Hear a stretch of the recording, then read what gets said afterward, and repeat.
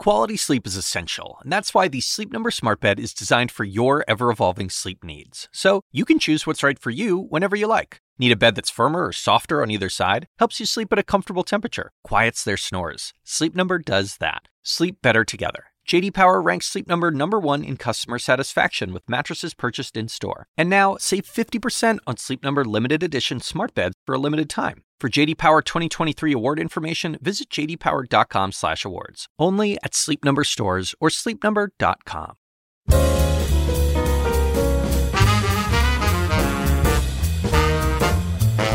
And now, from the University of Chicago Institute of Politics and CNN, The Axe Files, with your host, David Axelrod.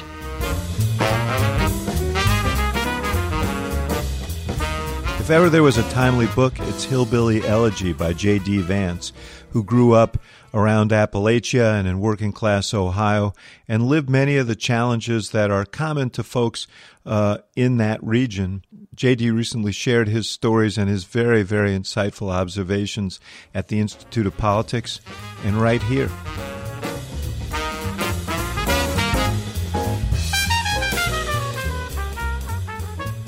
J.D. Vance, welcome. They say everything in life is timing. So you wrote a book, a memoir of your life growing up in and around Appalachia, and it was an incredible journey. Now, every elite in the country looks at you as sort of Margaret Mead or their Sherpa to lead them through this world that they don't understand, that Donald Trump obviously did. Sure. And we'll talk about him and all of that. But the book itself, apart from the timing, is a beautiful book, and it's an incredible story. And so I want to start there and just ask you a little bit about how you grew up and how you got from there to here as a Yale-educated lawyer and now Sherpa for the elites. Sure. Well, the story in my mind really starts in eastern Kentucky, the 1940s, when my grandparents get married and move to the north, Rust Belt, Ohio, what we now call the Rust Belt, but then was the land of opportunity. And they just wanted a better life for themselves. They were very poor in eastern Kentucky, and so they were able to raise a family on a single wage. They definitely in Ohio. Things were pretty chaotic. I mean, they definitely brought with them a lot of the habits they had acquired from being incredibly poor growing up in the mountains, and so they didn't fit in quite as well. Their family life was pretty chaotic. What were those habits? Well, they grew up in they were used to struggle, and they were used to not necessarily living their life in a way that was surrounded by material comfort, and so they didn't necessarily know how to adjust that well to having money. They didn't, they didn't fit in especially well in their communities, and their family life was pretty chaotic and pretty traumatic. I mean, even back in the 30s and 40s, when things went pretty well for them and their family, there was a lot of violence, a lot of alcoholism. My grandma's grandfather had famously killed a local political rival in the county, and so there was just a fair amount of, I think, emotional baggage that they brought with them, and just the fact that they were a 16 and a 13-year-old who had moved north to escape their family because their family wasn't too happy about the fact that my grandma was pregnant. At 13? At 13, and she had the baby at 14. It didn't survive, but it goes to show how different of a time it was. And what happened in Ohio? How did that unravel? Well, it unraveled slowly. So they had 3 kids, and the first kid, I think, was raised in a relatively stable environment. Things were still pretty chaotic, but he looks back on it pretty fondly. But by the time their 2 younger kids came along, things were really rough. My grandfather was drinking a lot. My grandmother really wasn't able to take care of the home in the way that she was used to. And so my mom and my aunt really grew up in a very chaotic, very traumatic home. And the lesson in some ways of that life, I think, is that you don't necessarily forget everything that you learned when you were growing up just because you maybe have a little bit of material comfort. And so what happened is at the same time that my mom and my aunt were starting to go through adulthood, and just like my grandparents had not forgotten every lesson of the way they grew up, the industrial economy in Ohio really started to go south and jobs started to become harder to come by. So you sort of layer all of these emotional and cultural issues onto an economy that wasn't really working, and you had a pretty combustible mixture. What was your grandfather doing? Well, he was working at a steel mill, Armco Steel, which is still in operation, though it employs many, many fewer people than it used to. But he was a welder and spent his entire career there. He retired there. He had stock in Armco when he retired and was really proud of it. But he was one of the few, he was, by the time that he retired, it was already clear that the kids who were coming out of high school weren't going to be able to rely on that sort of wage and stability. Just out of curiosity, because I know you're a student of these things, where did those jobs go? Did they go overseas, or did automation take a lot of those jobs? Well, it's a combination, and it's interesting. The sequencing here really matters, right? So it seems that from the 80s to about the late 90s, there actually were a fair number of job losses because of trade. The estimate is 2 to 2.5 million jobs were lost to China because of trade, primarily in the light manufacturing sector. But now a lot of those jobs are going overseas because of technology and automation, and so it strikes me as we have a different job loss problem now than we did back in the 90s. But even then, technology was a big part of it. Automation was a big part of it. It's just that trade was also a part of the story. Yeah, you and I have had this discussion because obviously Donald Trump got elected in large part. I think one of the great motivators was his argument that trade laws had cost all these jobs and America had been taken advantage of, and he's acting on that now. We can see him dissolving trade treaties, trying to renegotiate trade treaties. The question is he fighting yesterday's war here? Well, I think he is, and I think he's sort of true about this, or he's right about this problem halfway and wrong about it halfway. There definitely was a pretty significant disruption caused by trade. I think you can make a pretty good argument that it was not necessarily bad trade deals as much as just the natural flow of the economy. It's not that we had this terrible trade deal with China. It's just that a lot of things that people used to buy from the U.S., they could buy from China because it was cheaper. So that cuts down on exports, cuts down on the jobs that are driven by those exports. But as we've discussed, the bigger issue, especially now, again, was certainly a big issue back in the 90s and the 80s, but it's the issue now, is that all of the job losses as you look out into the future are coming from technology and automation. Basically, robots are going to replace people, and that raises a really difficult question, right? Because you can't turn the clock back on technology and automation. Maybe you could a little bit on trade if we were in the 80s, but we've already lost that battle in some ways. The jobs are already gone, and we've got to be thinking about how to figure out, maybe prevent, or at least prepare for the next generation of labor market shifts. Yeah, my feeling was that this is probably the greatest economic challenge that we face in terms of social cohesion. Absolutely. And the fact that it got virtually no discussion during the presidential campaign was really, really a deficit that we're going to suffer for. Absolutely. We need some sort of strategy. You are a conservative, and Sure. I may have a different view, although I think there's one thing that comes through in your book, and when you talk about your grandfather, is that work is not just about a paycheck, Right. Or it shouldn't be. I mean, it's about dignity. It's about self-worth. Sure. And government could give everyone a check, Right. but that's not necessarily going to satisfy their soul. Absolutely. It may pay the bills, but it could have a corrosive impact if they don't have productive work as well. Right. Yeah, that's my big worry. And I can't remember if we've discussed this before, but the biggest single category of job that people do right now is drivers, right? Truck drivers, Uber drivers, and so forth. About 3 million people depend on driving for their their self-worth, their dignity at work, but also obviously their income. And those jobs are going to go away in pretty rapid order over the next couple of decades. Because of driverless cars. Exactly. Yeah. And so you have to sort of ask this question of, when these 3 million jobs go away, what do those 3 million people do? And that, to me, is fundamentally a question about workforce training and how we really prepare people for the next generation of work, because it's never been the case in the history of the American economy that these labor market disruptions just put a ton of people out of work indefinitely. It's always that people sort of skill up to the next thing. The disruption can be hard. It's not necessarily easy to go from a farmhand to working in an industrial factory in the 1910s and the 1920s, but that's generally been the story, is that this disruption has been a little bit tough, but it's ultimately produced more wealth and more jobs. But there have to be jobs. There have to be things for people to do. There have to be jobs, and there also have to be people who are properly trained to do those jobs, right? I mean, I think that we used to think in a lot of ways in the 40s and 50s that people would graduate from high school, they would have the skills necessary to go and work in a car manufacturer. No longer is true. You graduate from high school, you don't have the skills to go and work at one of these jobs that are going to come online in the wake of 3 million truck driver jobs going away. I mean, the way that I think about it is that you're going to need people to program, do the dispatching. There are a lot of things that will replace the jobs that go away when driverless cars come on. But they're going to require more skills. They're going to require more and skills. Different skills. Exactly. And that requires, I think, a fundamental rethinking of the way that we approach training. Yeah. I mean,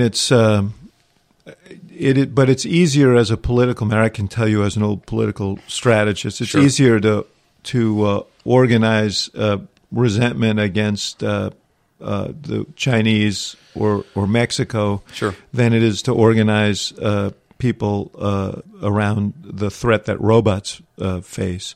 Robots are a less appealing villain, when you're organizing, which I think explains why we had the campaign that we had. Let me return to your story, though, because one of the most compelling characters in this book and one of the most poignant relationships is that relationship between you and your mom, who you say people sort of learn, I don't want to use the word pathologies because it's demeaning, or it's taken as demeaning, but they learn from what they know. Right. And so your mom repeated some of the patterns that she saw, and things kind of spun out of control. Yeah, that's exactly right. She had my sister when she was 18. She had me when she was 23. She was, a really smart person, but actually had to graduate from high school earlier. Salutatorian of her high school classes. Had to graduate from high school early, actually, because my sister was coming, and it's really striking in some ways that so many of the things that Mom most resented about her childhood just ended up replaying in the childhood that me and Lindsay had. And it speaks to something that I think is one of the real motivators for me to write the book, which is that it's not easy to flip off all of the switches that were turned on when you were a kid, right? These things that we see, it's very intuitive. The things that we see, the attitudes that we see, the habits that we develop, they necessarily leave an impact. And that doesn't mean that they're a sort of death sentence, that you can't ever escape them. But you have to, I think, appreciate the fact that when kids grow up a certain way, it necessarily leaves its trace on how they approach their own adult life, how they approach their own families and their own children. I wrote a book, a memoir myself, and the thing that I discovered in writing it was that it was an exercise in discovery, that I learned a lot about myself, I learned a lot about my family, I learned a lot about the things that influenced my life that I just hadn't thought about as deeply before that. And clearly, this is the case with you. You had some real anger toward your mom, and she was negligent in some ways when she was going through difficult times. What did you come to learn about her, and how? We know now she had a drug problem. She was a nurse. She had a drug problem that she fought off and on. Sure. And how generalized is that experience? Because we know there's this opioid crisis that's kind of cutting through rural America, small town America right now. Well, on the drug addiction point, in a lot of ways, Mom was sort of on the vanguard of this crisis that has become incredibly epic, right? So It is now the leading cause of accidental death in the United States, surpassing gun violence, is overdoses from drugs. And it's especially acute in Ohio, which actually leads the nation in the number of drug overdose deaths last year. So it's a very significant problem. The story, the way that Mom encountered it in some ways, I remember, and this is the sort of, like you said, the process of self-discovery, that the thing that really caused her to start taking drugs the first time was the death of my grandfather, her dad, my papaw. And you start to feel a little bit of pain, and maybe you take some drugs because it makes things better. And then all of a sudden you're in this addictive cycle where the best way to get high, the cheapest way to get high, is very often an illegal substance that's very, very dangerous. And so that's really where Mom has found herself. And for so much of my life, I was very resentful towards her. I had built her up as sort of a villain in my mind. But the more that I realized that she wasn't just existing in a vacuum. She wasn't this person who was born out of nowhere and did all these things to me and Lindsay that were bad. She was, in fact, a person who had carried around the scars and the demons from her own past and her own childhood. And, you know, the most difficult part of writing the book was starting to see the ways in which the way I had grown up. And I had this sort of hubristic attitude of, I've gone to Yale Law School, I've made it, I have achieved the American dream, and I didn't quite realize that the way that I grew up had actually really impacted me too, and recognizing that some of the traits that I saw in Mom that I hated also existed in me, made me realize that maybe I was being a little bit too hard on her. So I think writing the book really gave me some perspective and some compassion for her. But in a sense, when you're a child, and there are a lot of men that came in and out of your life. Yep. You didn't really have a relationship with your dad, and you had a lot of sort of substitutes that cycled in and out of your life. You got to develop a kind of hard bark in order to survive that. Yeah, I'm not trying to make excuses for you, man, but here's my question: What did that mean for you? And you know, obviously, your grandparents filled a role that you desperately needed, but what did the absence of a consistent sort of father figure in the home do to you? Well, one, it was just unstable, right? Because there were constantly people coming in and out of our lives. Sometimes we were moving with those people. Sometimes they were moving with us. I just remember feeling like my childhood was very chaotic, that, you know, our address was always changing. Sometimes it would be hard for me to remember my address because there were so many recent ones. And that's the biggest takeaway. That's the thing I remember most, is this feeling of true chaos and not being especially grounded. You know, the obvious takeaway, something that's definitely true, is that having a male role model when you grow up in a working class environment like this is really important, right? I mean, if you want to be a successful person, if you want to be, you know, if you want to know how you should be treating your family, how you should be treating your children, it really helps to have a guy around to look up to.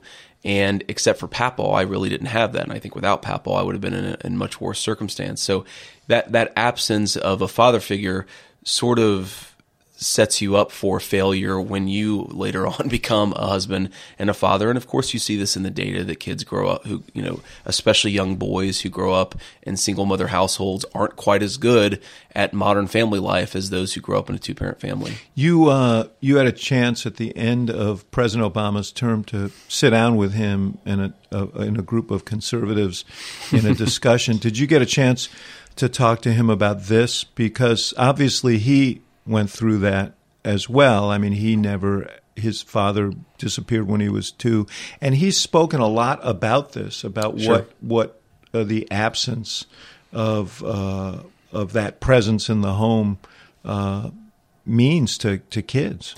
Yeah, we didn't get quite that personal, maybe just because there were a few other folks there, but you know, he definitely, you know, one thing he said that I really appreciated is he sort of made an off-the-cuff comparison between Michelle and between my wife, Usha, and just the sort of emotional gap that person fills is really important and really powerful. And as someone who admires the First Lady, and I know Usha admires her too, that was really cool.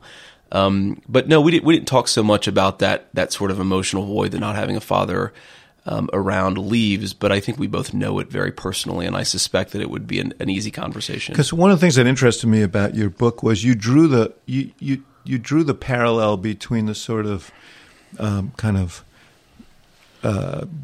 disorderly, maybe dystopic nature of life in some of the rural and small town communities where you lived, and what's going on in inner cities. In fact, you're here at the Institute of Politics today, and you're going to have a conversation with Alex Kotlowitz, who wrote a book called "There Are No Children Here," about the housing projects in Chicago, and there are some striking similarities between the stories. Sure. Yeah, there really are. And one of the things that occurs to me is that it forces you to grow up pretty quickly, right? You mentioned there are no children here, but there's a sense in which when you don't have that person around, you start trying to act like an adult maybe sooner than you should, and you start trying to fill that role in your own household maybe sooner than you should. And because you don't know really, because you don't have the example, what that means, you do it in a clunky way, and maybe you act overly tough, and you're a little bit super defensive about your honor, your family's honor. And one of the comparisons that I think is really apt is that the only community where I feel like maybe has the same sense of honor and devotion to family, the sense that if somebody insults your mom or your grandma, you really have to be willing to get in a fight with them, that compares to the Appalachian community, is the Black community. And that's the only place where I've really seen that same sense of family devotion and loyalty really present itself. Yeah. The church is also a big institution in the African-American community and plays in these rural communities as well, and small-town communities. We're going to take a short break, and we'll be right back with J.D. Vance.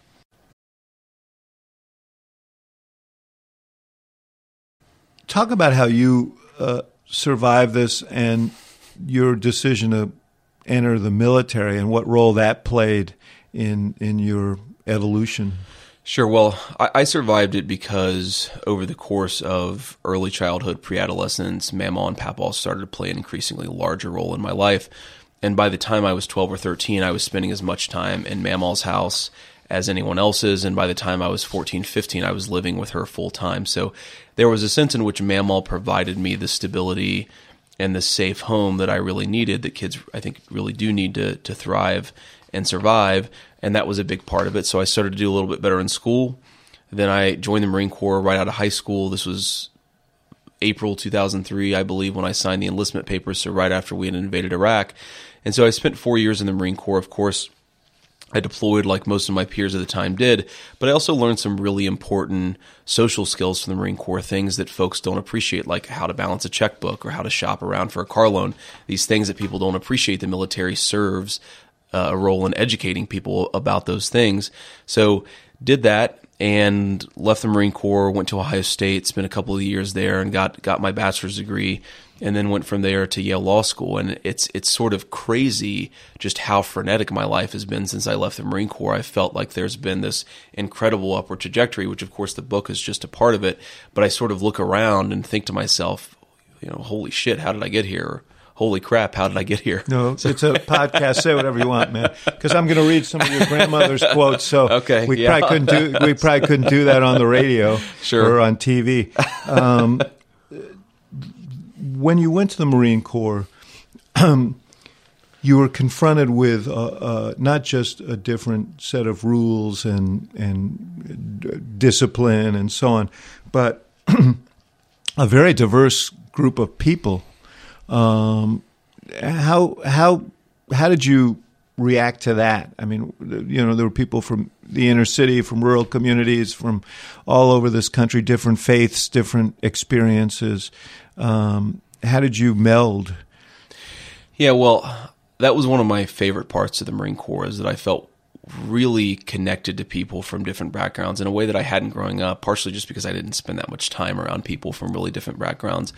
But, in the Marine Corps, folks always said there is no black and white. There's dark green and light green, and you're all equally worthless. And I thought that was an interesting way of framing it. But it's fascinating, especially when viewed in the context of a lot of the conversations we have about colorblindness in America and whether that's a desirable thing to talk about in light of continued racial disparities. But I do think there's some real value as a sort of cultural ethic and a cultural value to sort of tell everybody it doesn't matter what color you are, you guys are all on the same team.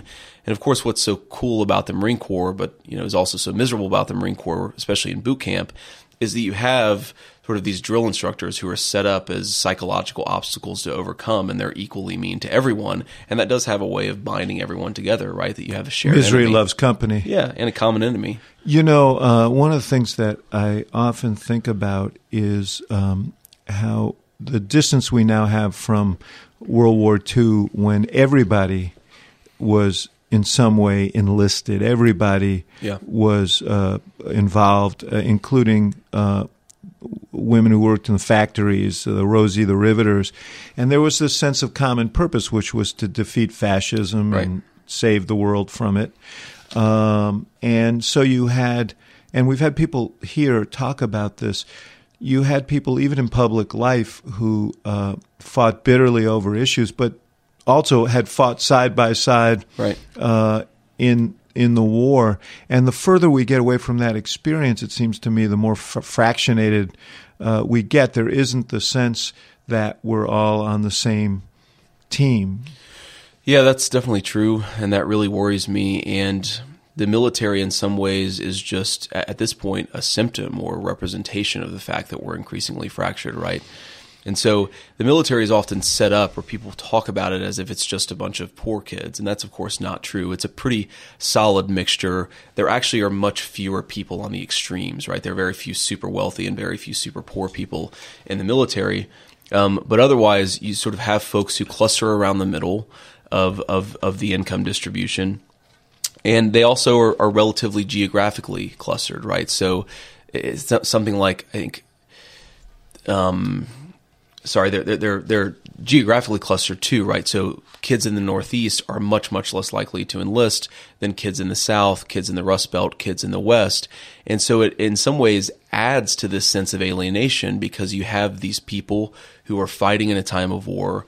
Their families, their communities are very involved psychologically in what's going on in Iraq and Afghanistan. And you do have increasingly a population of people who don't really know anyone who's served or who aren't connected to it in a very personal way. And that worries me, right? It's I don't think our military was ever set up to be a sort of warrior class where the communities that supported these folks were very connected and the communities that weren't that close to it are just so culturally foreign to a lot of folks in the military that they don't really appreciate, they honor the troops, they appreciate the troops, and they're very kind in a lot of ways, but you can't really appreciate what's going on unless you know somebody, I think, who's serving. It's striking to me, having grown up as a kid during the Vietnam era and the way returning service people were treated then, which was miserably, as kind of a symbol of a war that many thought was unjust.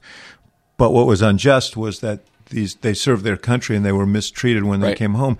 Now, you go to a public event, you go to a sporting event, a service person, a wounded warrior is introduced, and then there's this ovation. Absolutely. But you're right; it's sort of attenuated. People don't really identify with the experience.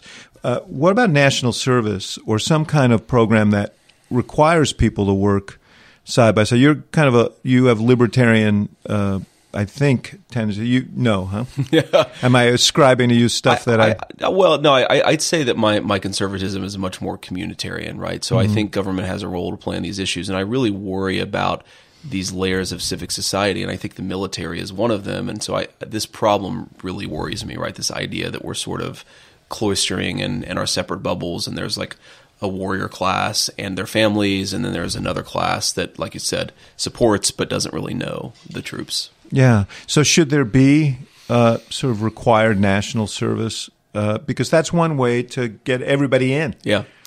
Yeah, I've thought a fair amount about this and still don't have a strong opinion on it, but I'm inclined to say that we should be thinking of a way to get people involved in some sort of shared national effort. Maybe you don't make it mandatory. Maybe you just create the incentive structure so that a lot of people want to do it. But it really does worry me that if you're an American teenager right now, what does being an American really mean to you? And I worry that if you grow up in Chicago or you grow up in Columbus, what being an American means is so different than what being an American means if you grow up in California or you grow up in New York City. And I think that part of that is because we're so disconnected from a real shared national effort. So I'm really open to the idea, but I'm mindful, I'm not a very smart political guy, but I'm mindful of the fact that national service has sort of never gone anywhere politically. Yeah, well, no, I mean, people don't want to be compelled to do things. But Right. the fact is, I think one of the most treacherous things that we're facing right now is a fundamental sense that we're on different teams and that we have different views of what this country is. And it's not the unifying themes have been receding. So it was very clear in World War II what everybody was fighting for, whether they were from the South or the city, or everybody was fighting to defeat this menacing, the scourge of Hitler and the Axis and so on. Right. And so reflecting on that, you also knew what you were fighting for, which was freedom and all the things that we should value. Sure. It's very hazy now, and if we lose that, then it seems to me we lose the essence of what's made this country. You wrote compellingly, one of the most moving anecdotes in a very moving book to me was this small anecdote you told about a child you encountered in Iraq. Yep. And you gave this child an eraser, a pretty unremarkable gift. And this child skipped off triumphantly holding this. And I mean, I had tears in my eyes when I read that, thinking about that kid, particularly in light of recent events and this travel ban and so on. What did that do for you? You wrote about this in terms of your orientation about our country. Yeah. Well, one of the things that it did is just personally, I was a pretty resentful kid. I held a lot of grudges, I think, against a lot of the people who I felt had wronged me, my mom, others, so forth. But it really made me realize at a fundamental sense that despite the fact that I may be disadvantaged relative to some people who grew up in the United States, I was remarkably advantaged to everyone who had ever lived, or relative to most people who had ever lived in the history of the world. And of course, that created a certain appreciation for the place that I had came from and the country that I had came from, right? That disadvantage in the United States is growing up relatively poor in the Rust Belt and being a little bit worried about, where you're going to sleep that night or whether your mom's going to come home with a new boyfriend. Whereas disadvantage in big chunks of the rest of the world is you're so excited that somebody gave you an eraser that you hold it up like a trophy to your parents, right? I mean, there's something really striking about how different and blessed my life is relative to that kid's. And I think the same exact thing, right? Especially this is in northwestern Iraq where this happened. And I wonder, what happened to that family? Yeah. And the answer is probably not good, and it could even be much, much worse. Yeah. It also raises the question of what, there is this debate right now about whether we can sort of put a moat around the country, and the president said we're not going to let the ravages of other countries wash up on our shores. But the question is, can we live in a world? There's the moral question of whether we want to live in a world where many, many people are living the kind of life that little boy was living. Right. But the second question is, what is the consequence of that in terms of terrorism and other problems that are unavoidable in a world this small? Right. Yeah, well, I'm very mindful of the fact that there obviously is a trade-off between humanitarian interest and national interest sometimes. And I do worry that folks on both the left and the right have been a little bit too high-minded about American foreign policy. And so there's been this backlash, right? There's this sense that we have to retrench a little bit because the elites of both parties have sort of gone off on various military misadventures in the name of various humanitarian goals. And the hubris that said we can impose democracy in places that didn't have the civic sort of institutions to support it, and where tribalism is a much more potent force. Right. And so I sort of get the reaction against that in a certain way, right? I understand this impulse, and for a very long time I was, what I might call Trump curious for this very reason, that he was willing to criticize some of these sacred cows in the foreign policy consensus. My worry is that we're going in too far in the other direction, right? I mean, I have a very old-fashioned view, especially with regards to Iraq, which can be simply stated as you break it, you buy it. And I don't think that we can have this sort of never-ending commitment to the country of Iraq. But I think about, these military interpreters. I actually talked to a general a few days ago. His interpreter was trapped in an airport after this refugee order came down.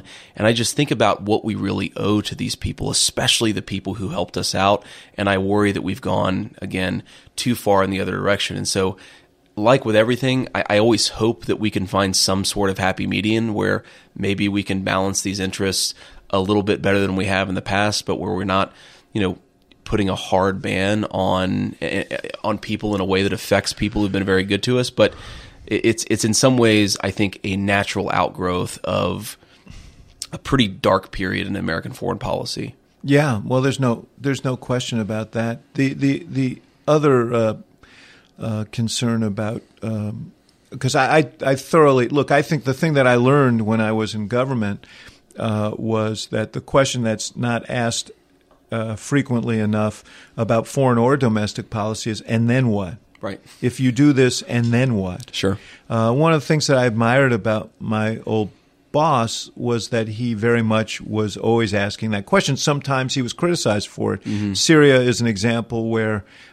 his concern was that we would be embroiled in another situation like Iraq, where American troops would be committed for time immemorial, sure, and that the country couldn't afford that. But there is a virtue to sort of asking that question, because it's easy. It's always easy to do the first thing. Right.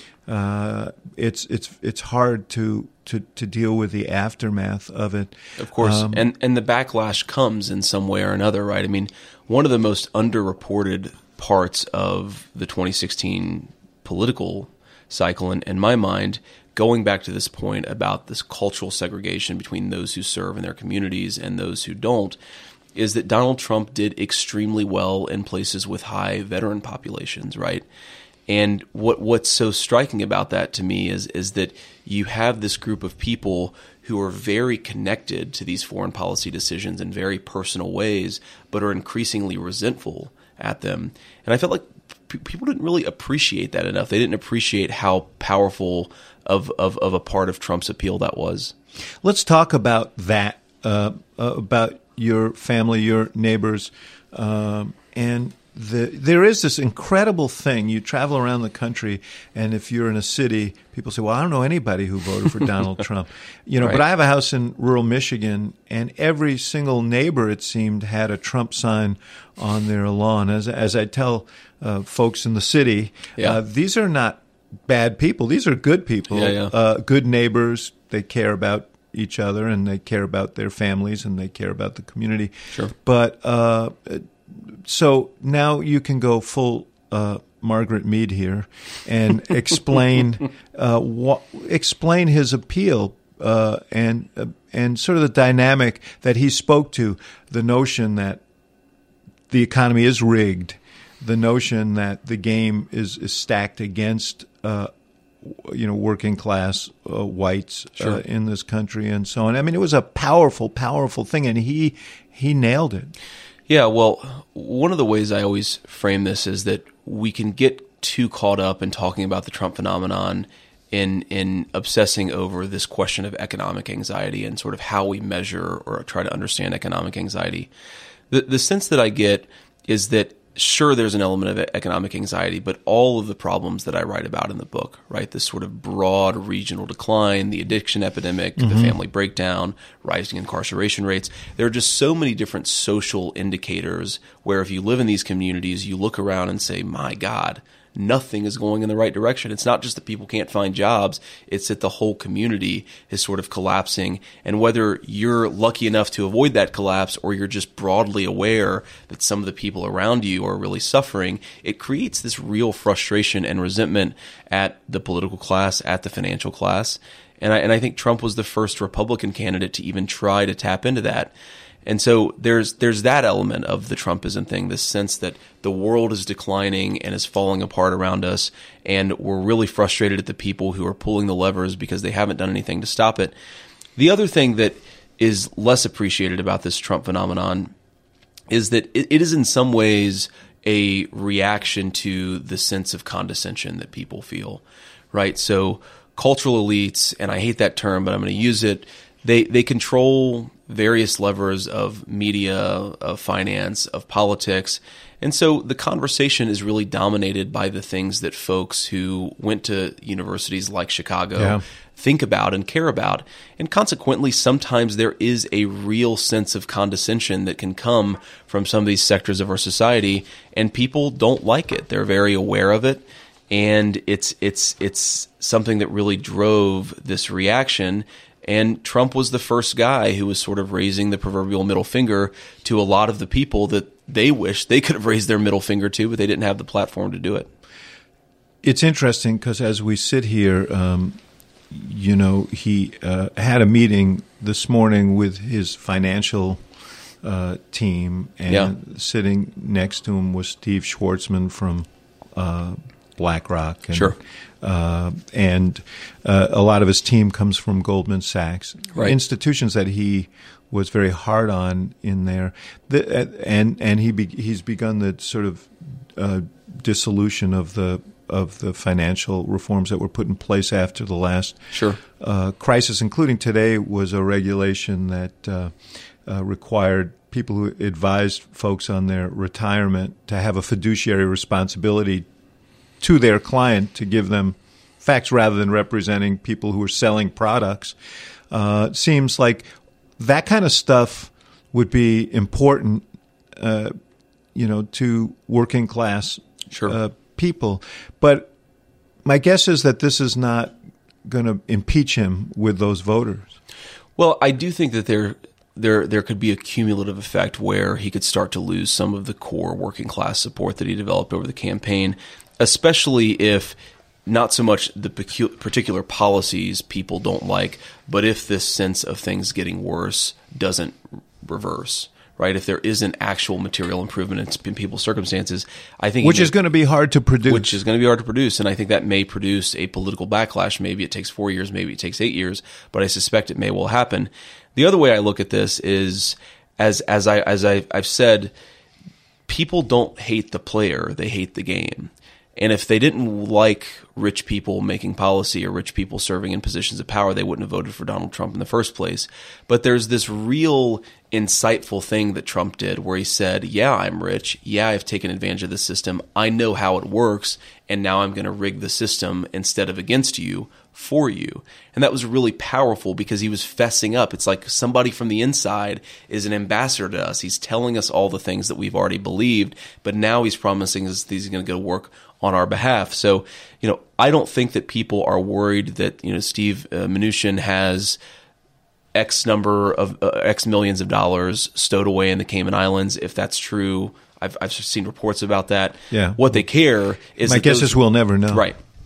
But what they care about is that those rules are in place that allow rich people to do that in the first place. They don't care if people are going to take advantage of them once they're there. They just want them to not exist. And I think Mnuchin, if I recall, said, "Yeah, we got to fix all of exactly. that." I mean, he during his confirmation hearing, I thought that was so fascinating. What he did is he framed it as a matter of, some of my clients have taken advantage of these things, but they shouldn't be able to. So we're going to change the rules, and that really is music to a lot of people's ears. Yeah, if they change the rules. Well, if they change the rules, and if things start to get better, and that's going to be the real question. So I think that we obviously are really obsessed with the day-to-day politics of this thing, and I suspect that it's not the day-to-day, the week-to-week, even the month-to-month isn't going to matter so much to Trump's core working-class voters. It's going to be the year-to-year, and so he's got a pretty long leash, but he doesn't have a leash forever. Let us honor American capitalism by taking another break, and we'll be right back.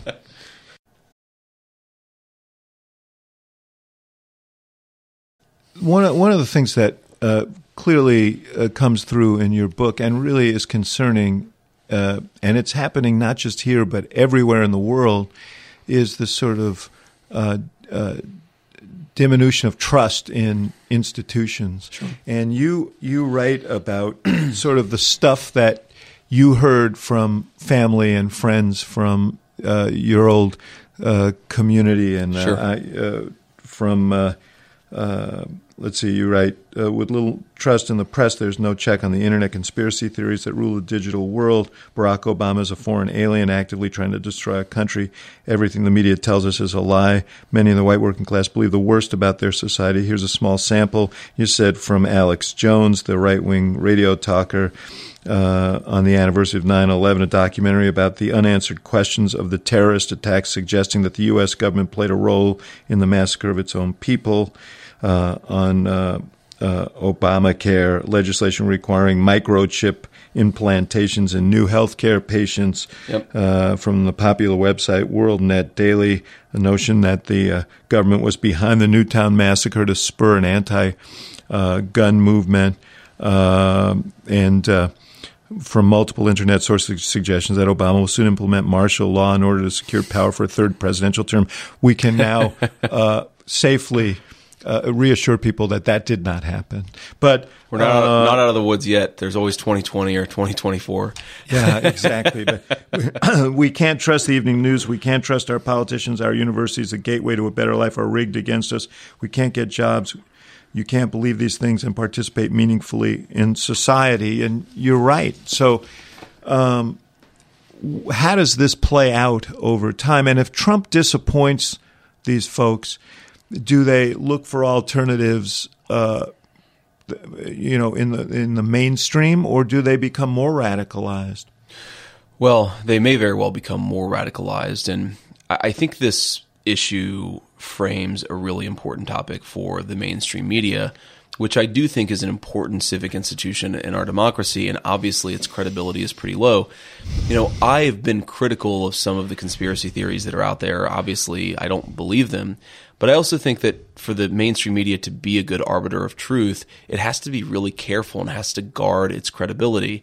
And this has been especially tough in the age of Trump with Twitter, right? Where I feel like every day some new piece of information comes out, it gets tweeted 10,000 times, and then 2 hours later somebody comes back and says, oh no, that wasn't actually true, right? The MLK bust issue, there was an issue about Treasury regulations being favorable to the Russians even yesterday. Yeah. And I ended up correcting I raised the question as to whether this wasn't the beginning of some sort of relaxation of sanctions, and there were some clarifications. Part of it is on the administration because they weren't very adroit at explaining it in the first place. Yeah, and I think that's admirable to sort of walk that stuff back. I didn't know that you had tweeted about that, but I saw a couple of others had. But it worries me that we have this news cycle that is almost designed to undermine mainstream media's credibility. And I just think it's really important. And I include Fox News in that, whether it's sort of right of center or left of center. These are really important institutions, and I'd like to see people actually believe them. But for people to believe them, they have to be a little bit more guarded, I think, about the information that gets out there. And that's especially tough in this era. There's one other really interesting point about this, which goes to this cultural and geographic segregation that we have. And, a couple of weeks ago, Obama did something at the very end of his term, some sort of grant to the Palestinians in one form or another. I don't remember the exact policy, but there were a lot of conspiracies that circulated in response to it. Oh, look, see, this shows that Obama was just secretly a foreign agent who was trying to undermine U.S. national security. And somebody asked me about this and said, I saw this policy. It seems pretty problematic. And do you think that what they're saying about the president is true, that he's really in service of some foreign agenda? And I said, you know what? I don't have any view on the policy because I don't even know what you're talking about. I haven't read it or read about it. But I actually think he's a pretty good guy. I know people who've worked for him, and I think whether you agree with his politics, he seems like a pretty decent guy. You actually wrote a essay on this. Yeah, but what was so interesting is that the person said, "Oh, that's really good to know because he seems like a good guy. I never vote for him, but he seems like a good guy. That's good to know." And it's like that. Having someone who's connected to institutions of media who can sort of say, oh, yeah, they're not all just, making stuff up because they're part of this bubble, this self-protective bubble, but someone you actually know being part of these institutions makes them seem a little bit more available to you and makes them seem a little bit more believable, right? It's actually, if you think about it psychologically, if you knew not a single person who was reporting the news on CNN, you didn't know a single producer, you didn't know a single person who was even tangentially close to a mainstream press outlet, you might not trust them either, right? Especially when you have some of these credibility issues. Yeah, which is a big change from the generations earlier when you had the Walter Cronkites of the world who everybody watched and who was widely trusted, probably had as much as anything to do with turning the country against the war in Vietnam because of his reporting from there. Let me talk about your political philosophy, because you in the book you talk about your suspicion of government programs. And then there's an interesting paradox because there are a lot of people in that community that you grew up in who were the beneficiary of government programs. I was. And you were educated, I assume, on the GI Bill and so on. But deeply resentful of government. I mean, I'm not talking about you. I'm talking about those folks. And the way you describe it is understandable. There's this sense of paternalism that people resented. So explain this. Yeah, I'd say the best encapsulation of my philosophy here is in the book where I say government can help, but it can't solve these problems. And what I mean here is that government can play a positive role. It can help address some of these issues, but it can't fix the whole thing, right? There's this question of personal responsibility, of civic responsibility. I'm especially concerned about some of these mediating institutions that exist between the state and between the individual, things like churches and A groups, community organizations, and so forth. So my view here is that government has both a responsibility and a role to play. But if we take stock of the problems that I write about and how multi-generational they are, things like social capital, attitudes towards the development of human capital, I just think that we're lying to ourselves if we think that the way that we've approached these issues in the past is especially helpful. I think that we've done one really good thing with the social welfare state over the past 50 years in the United States, and we've made it really hard to starve to death or to die of relatively treatable illnesses.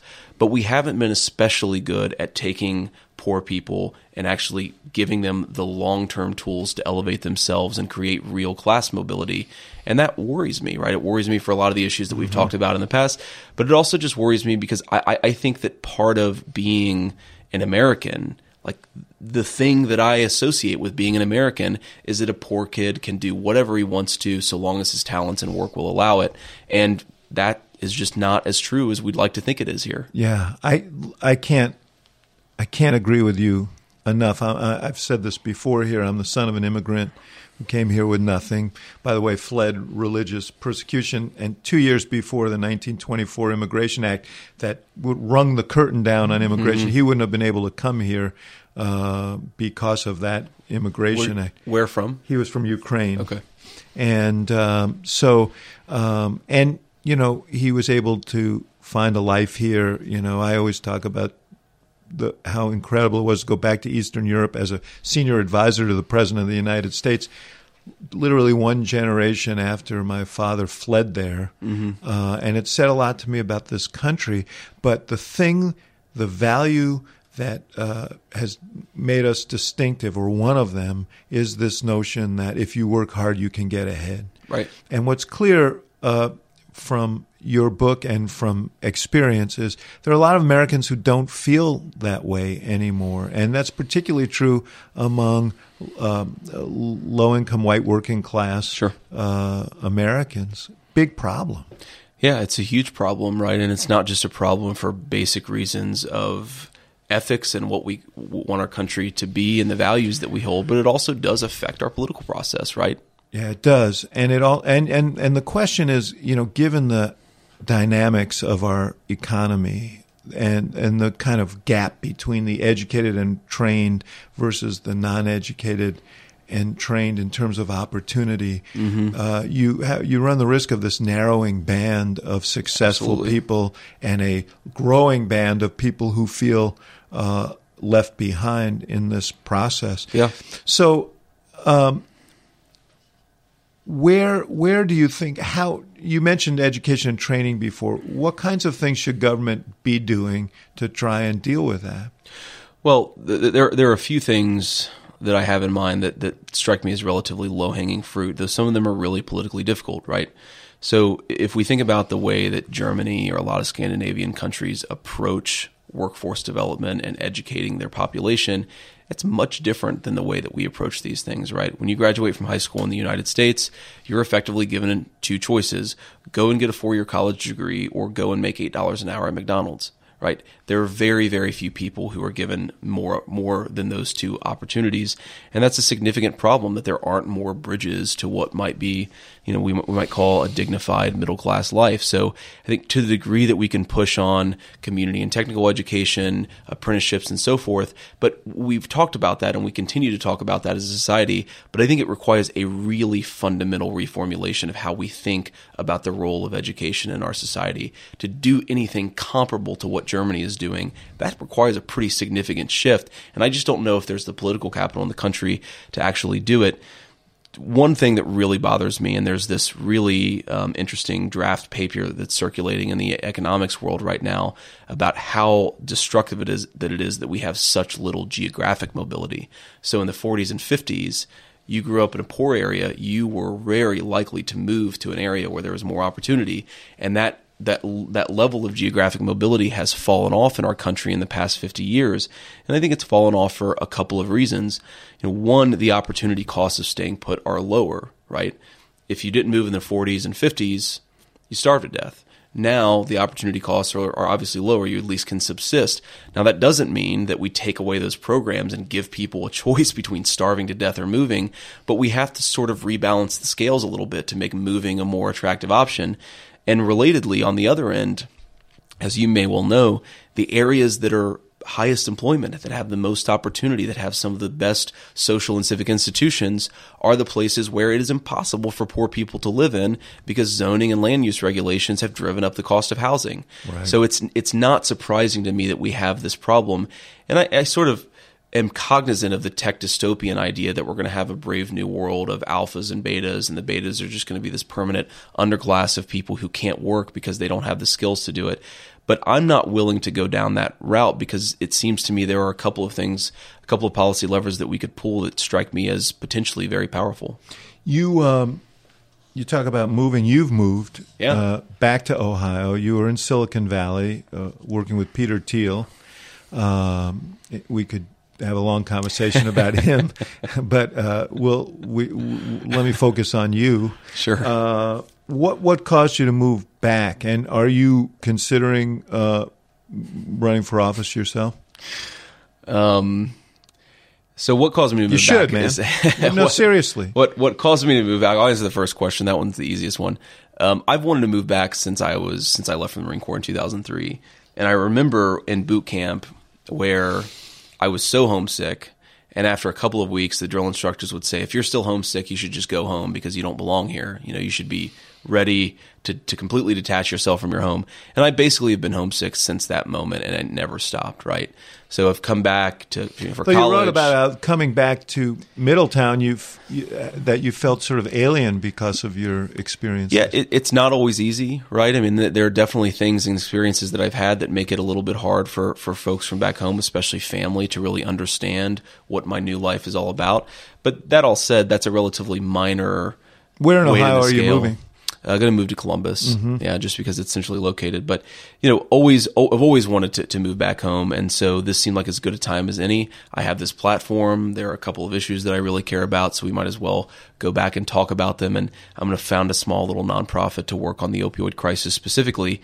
This question about running for office, I should probably get better at answering this question than I am right now because a lot of folks have asked it. I'm giving you a chance to practice. But no, I mean, in the abstract, the idea of public service has always appealed to me, and it's something that I'd be interested in doing eventually. But I think when people ask it, they mean in the short term, and that just seems hubristic and a little bit weird to think about running for office in the short term. Well, let me give you a hint as an old political consultant. Probably it's not the first thing you should say when you return from Silicon Valley that I'm here to save you. You know, it probably wouldn't go over that well. But listen, I really do encourage you to think about it. One of the things that worries me is that really bright, successful people are so appalled by the process that they don't want to get involved in it. And I think if that is another thing that is a menacing cloud hovering over our democracy and our society. So start a trend, you know what I mean? I just want to finish. I said I would read one quote from your grandmother. Okay. And and the one that I like so much is the advice she gave you: never be like these fucking losers who think that the deck is stacked against them. You can do anything you want.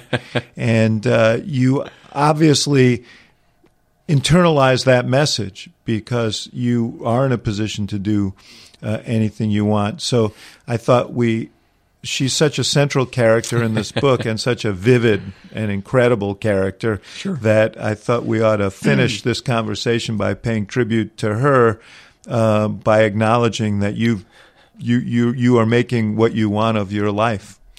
Well, thank you. I appreciate that. And I'm making what I want of my life in large measure because she made a lot of sacrifices for me. And I always felt guilty that she was this old woman who couldn't move around very well, was really arthritic, but she was still putting food in front of me and making sure that I had access to some of these opportunities. And I'm glad that she's getting some, you know, even though she's not around to see it, that she's getting some credit for it because she really does deserve it. What's so interesting about that quote, of course, is that Mamaw recognized that life was unfair for poor people. She was a classic blue dog Democrat. She always balanced that message with understand that life isn't fair, but never think the deck is stacked against you, because as unfair as life can sometimes be, the worst thing of all is to really give up on yourself and to think that you don't have any choice. And I'm glad that she taught that message, and I'm glad that it took eventually. Well, thanks so much for being here. I should point out that we're now colleagues at CNN, that you've signed on there, and I look forward to a lot of conversations in the future. J.D. Vance, happy to have you here. Yeah, thank you. Thank you for listening to The Axe Files, part of the CNN Podcast Network. For more episodes of The Axe Files, visit cnn.com/podcast and subscribe on iTunes, Stitcher, or your favorite app. And for more programming from the University of Chicago Institute of Politics, visit politics.uchicago.edu.